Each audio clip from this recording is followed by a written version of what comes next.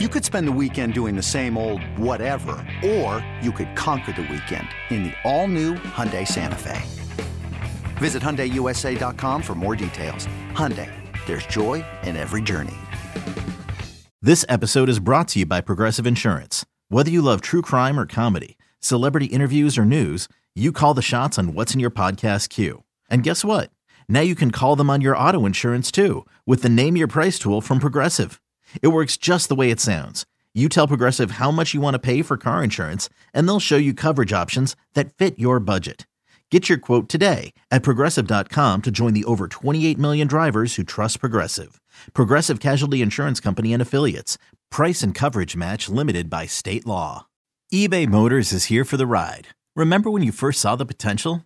And then through some elbow grease, fresh installs, and a whole lot of love, you transformed 100,000 miles and a body full of rust into a drive that's all your own. Look to your left. Look to your right. It's official. No one's got a ride like this. There's nothing else that sounds like, feels like, or looks like the set of wheels in your garage. With over 122 million parts, you can make sure your number one ride or die stays running smoothly. So there's no limit to how far you can take it. Brake kits, turbochargers, engines, exhaust kits, roof racks, LED headlights, bumpers, whatever your baby needs, eBay Motors has it. And with eBay Guaranteed Fit, it's guaranteed to fit your ride the first time, every time, or your money back. Plus at these prices, well, you're burning rubber, not cash. Keep your ride or die alive at ebaymotors.com. Eligible items only. Exclusions apply. Welcome to another episode of the Swamp247 Podcast. I am your host, Graham Hall, joined by my co-host, once again, Jacob Rudner, and we are here to talk about Florida's roster moves now that the offseason has arrived, is in full swing. The transfer portal opened earlier this week on Monday, and to be honest, there has been a ton of action for the Florida Gators. Yes, some players have returned to the team, notably Graham Mertz. Several other players obviously still have some decisions to make here in the coming weeks, but mainly in today's episode, we are going to talk about the attrition that has happened to the Florida Gators roster, as well as some targets that are, under examination by the Gators. Starting with this weekend, a critical one for official visitors, not just at the high school level, but also those in the transfer portal. We're going to talk about that and more today. We'll start with the big news of the week. Yesterday, the decision of running back Trevor Etienne to enter the transfer portal. Jacob, this was one that was dragged out a little bit. I think that there were rumors and speculation dating back to last week. We had reported over at Swamp247.com that there was a meeting between Trevor Etienne and the coaching staff where they were trying to figure out a return for him. But as you noted over at Swamp247, this was a decision for a guy that wants to win right now. And Florida, coming off a 5-7 finish, he didn't believe that they were in a position to do that, especially with how daunting next season's schedule is, with Florida set to face 11 Power 5 teams. Jacob, just how critical of a loss is Trevor Etienne for the Florida program? Well, I think it's pretty obvious how big of a loss it is. This is a guy who's rushed for over 1,400 yards over the last two seasons, led Florida in rushing touchdowns this past year with 8, was one of Florida's highest rated offensive players, according to Pro Football Focus. 24/7 Sports has evaluated him to be among the top players, regardless of position, to enter the transfer portal at 12th overall. As we record this on Friday, December 8th, in the early afternoon. So, you hear the rankings now. They could change at any moment, just with guys entering the portal at breakneck pace. But there's there's really no overstating this loss for Florida. You have your top playmaker on offense outside of maybe Eugene Wilson. Ricky Pearsall is out of eligibility. Looking forward to next year, a year that I think we can all agree between you and me, Graham, and those of you listening, that will be critical for Billy Napier, who has to go 8-4 in 2024 just to get above 500 in his career at Florida. And you lose a guy like Trevor Etienne, who was as productive as he was for the Gators this past year. And it absolutely changes the trajectory, in my opinion. You lost a guy who is a proven successful piece of your roster. I think Florida's running back room is markedly worse without Trevor Etienne, and barring a really splashy addition via the NCAA transfer portal, I don't see Florida being able to get that unit back to the pace that it was in 2023. And that's scary. I mean, Florida had offensive line issues that Etienne was able to overcome when he was able to get the ball. I thought that Florida underutilized Etienne throughout the 2023 season. There are a lot of people who try and refute that point by pointing to the fact that he had the same amount of carries as Montreal Johnson. Frankly, I don't think it should have been that way. I think Trevor Etienne should have been on the field a lot more. I think Trevor Etienne should have had the ball in his hands a lot more than he did. Just 3 games throughout this season in which he touched it 15 or more times, and those were his best games easily. Almost half of his rushing yards and 5 of his 8 total rushing touchdowns spread across those 3 contests. A premier player and somebody who will make another program better. And we've heard rumblings that could be Georgia. We've heard rumblings that he could go back to his in-state home school and go to LSU. So this is a player who will remain in the conference, and I foresee him potentially having a great game against the Gators next year. This is a monumental loss, and one that I think really speaks to Florida's issues right now and its trajectory in general.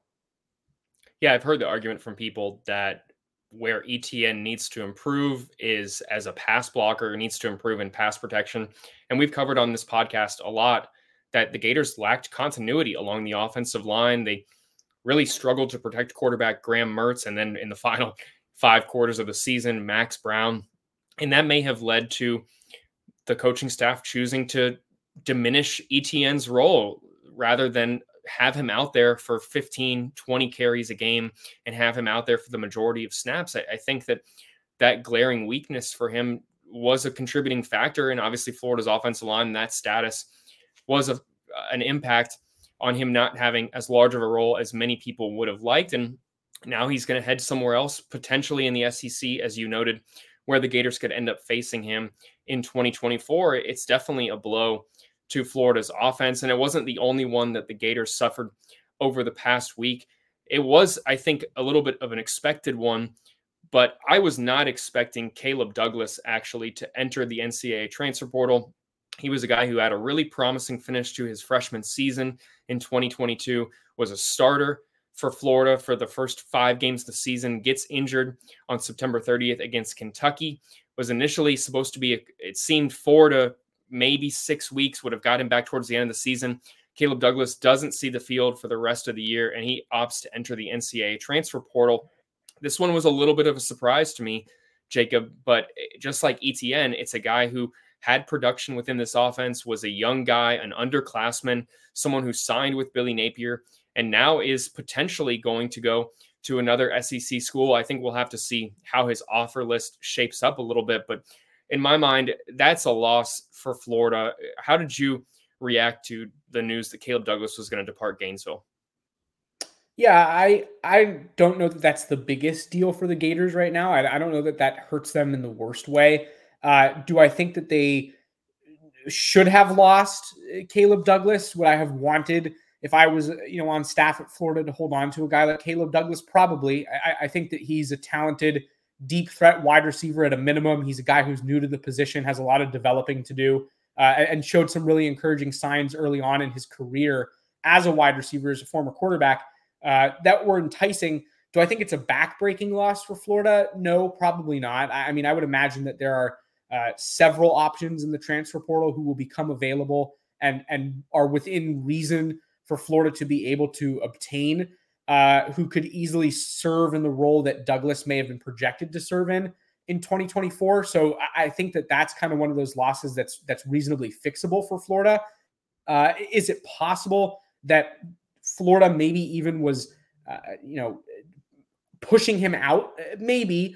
I think Caleb Douglas is somebody that could go either way for me. I do believe, again, that he's somebody who is replaceable in the transfer portal. That being said, I think that Caleb Douglas falls into a category for me of guys who you won't really know how much their absence hurts you until we know how they're going to fill the spot. So, if Florida struggles to go into the transfer portal and obtain somebody who is going to adequately fill in as a deep threat wide receiver in Florida's offense, that would make the loss of Caleb Douglas look a lot worse.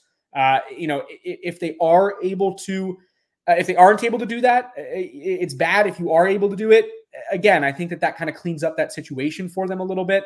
It probably mitigates the challenges that come with losing a guy like Caleb Douglas outside of like the scheme fluency that Douglas had being a potential third-year player at Florida, whereas any newcomer will obviously have to learn the system for the first time.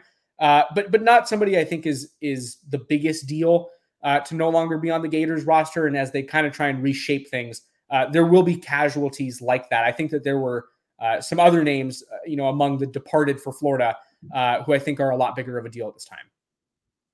Yeah, that leads us to the next one, which I think is inarguably, at least in my mind, is the most surprising one to enter the transfer portal for the Florida Gators, and that is Princely Umanmielen. I think most of the speculation surrounding Princely for the last year was, would he be a guy who heads to the NFL after his fourth season at Florida? I think certainly his production was intriguing, not quite first round type production, but I could see an argument where the guy ends up going in the first 2 rounds of the NFL draft. I know that some sites projected him as a top 50 player if he were to grade out well and test well in the NFL combine, but he now enters the transfer portal. Quite surprising one, in my opinion, Jacob. He was at the Alabama-Georgia SEC championship game. I would not be shocked if Princely winds up in the SEC for his 5th season. What did you make of Princely Umanmielen's decision to leave Florida? Did that surprise you as much as it shocked me? Yeah, it certainly did. And I anticipating Princely to be back at Florida in 2024? No, I was certainly leaning towards, like you said, him entering the draft and foregoing his remaining collegiate eligibility. So, as I was looking forward to the Gators 2024 roster, I'm not sure that I was including Princely among those people. That being said, I don't think that alleviates the loss necessarily. I think that the circumstances change based on Umanmielen's announcement, which is that he does feel as though he needs more collegiate development. And based on his decision to enter the transfer portal, to me, that's indicative of the fact that he doesn't believe that Florida is the place for that to occur.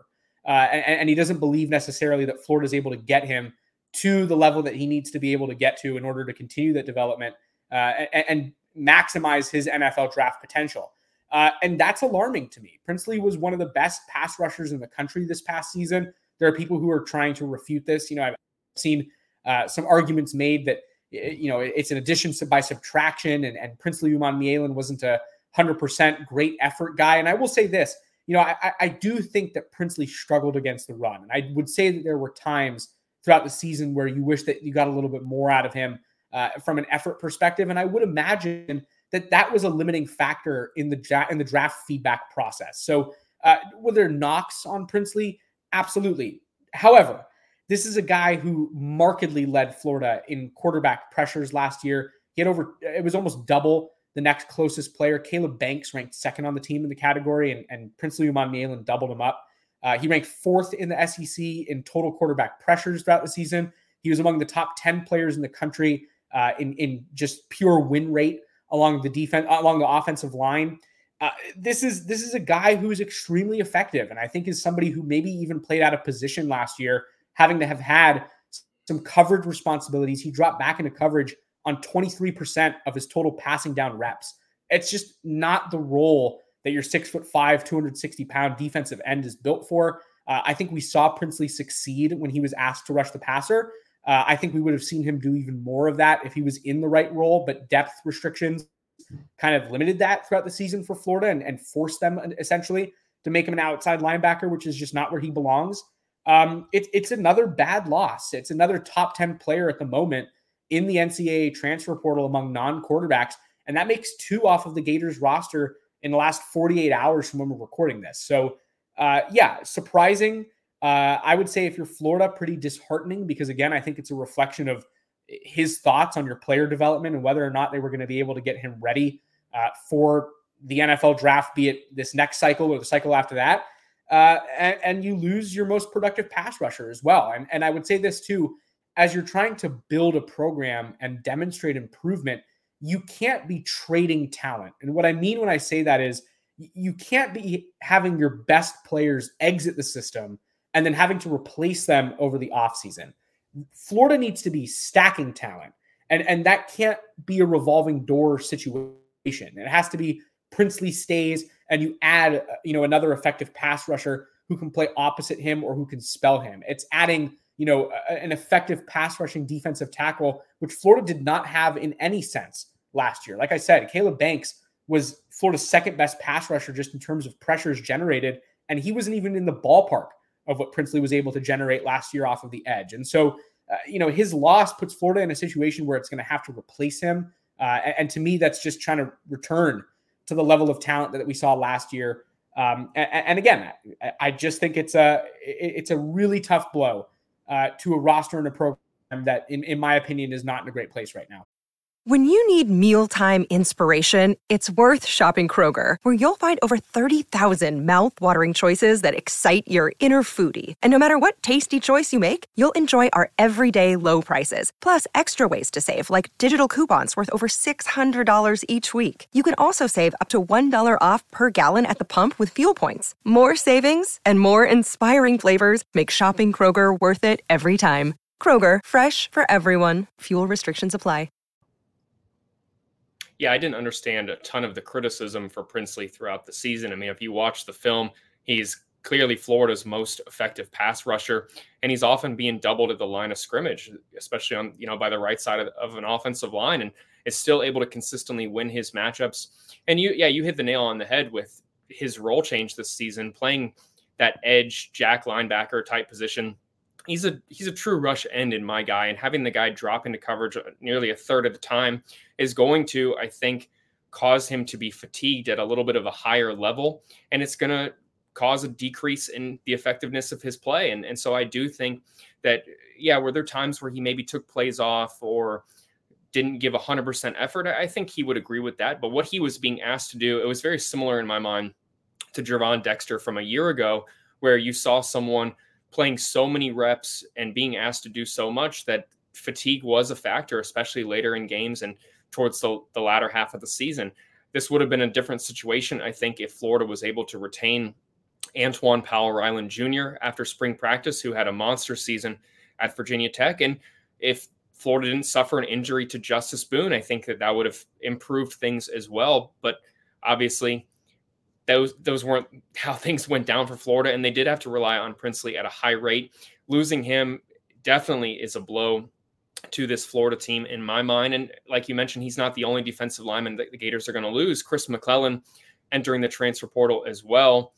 And, you saw within a matter of hours that the Power 5 offers were flooding in from McClellan from, Texas to, Florida State offered him as well. This is another young guy that you didn't want to lose. And I think that it brings us to our next point, which, how much do we think these moves are impacted by the lack of position coaches right now? Princely Umanmielen insinuated upon entering the portal that maybe he would change his mind and return to Florida if the Gators made the right hire at the defensive line position coach. As of Friday afternoon, that role has not been filled to our knowledge, and that leaves the Gators without a valuable recruiter, not just for current guys in the transfer portal, but for some of their own players. Am I wrong, Jacob? Do you think that is absolutely a significant factor in some of these decisions for players such as McClellan and Princely to enter the portal? I think it could be. I do wonder how much of it is who was fired. Florida got rid of defensive backs coach Corey Raymond and defensive line coach Sean Spencer. Were some of these guys heavily tied to those coaches and felt as though once they were gone, maybe they didn't want to be at Florida anymore? I do think that that's a possibility. Is it a possibility that these guys don't know who's going to coach them next year, and that's a motivating factor in wanting to leave? Sure. I also have to just throw out there and wonder if it's just a matter of not loving the direction of Florida. We would be remiss not to acknowledge here that Billy Napier is 11-14 in 2 years as Florida's head coach. We have not seen terribly encouraging results, in my opinion, at least, really at any point. I think we've seen some flashes of some good things, but to me, when you lose, 14 of your 25 games over your first 2 seasons, and including 5 to close out your second year, those feel more fluky to me than they did really truly signs of bright spots. And so were these guys maybe trying to find places where they could go win? We mentioned with Trevor Etienne that was absolutely a factor. And I believe that to be the case with some other guys as well. I think that Florida had players who are now in the NCAA transfer portal or who are weighing entering the NCAA transfer portal or who are looking for spots to A, go and win some football games and guarantee that you're going to be able to do that. B, find and put yourself in a better positional situation where you're going to be used in a scheme that's going to agree with you. I know that Trevor Etienne, to continue to go back to him, one of the factors that led to his entrance into the portal was the fact that he didn't want to split carries anymore. And he didn't feel as though Florida utilized him adequately. And he wanted to go find a school that he felt like was going to be able to do that. And so I think that there are a lot of things that go into this. I think NIL is a factor as well, which isn't to say that Florida's in a bad spot necessarily. I think that the return of Graham Mertz, at least to some degree, speaks to the fact that Florida's NIL is at least in a decent spot, because retaining an NFL caliber quarterback is not cheap in today's day and age. But the reality, again, is Florida isn't in a great position, and it hasn't been in some time now. And I don't know that we've seen the signs yet that this is going to be moving in the right direction. And whether there's lack of signs or the fact that we don't know who they're going to hire, to go back to your question, whether that's just the fact that the roster produced a 5-7 record and missed a bowl game last year, and a lot of it's going to be returning next year, and the Gators are simply going to get younger. They're bringing in 19 true freshmen, and there are growing pains that come with that. I mean, we know that Florida's planning on counting on some of those guys.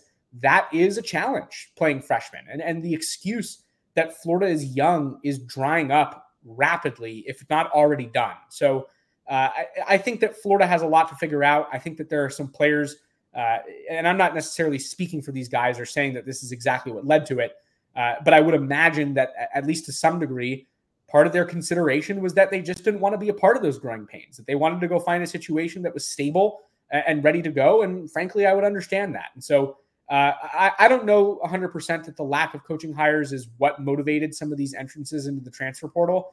Would I say that it's a part of it? Yes.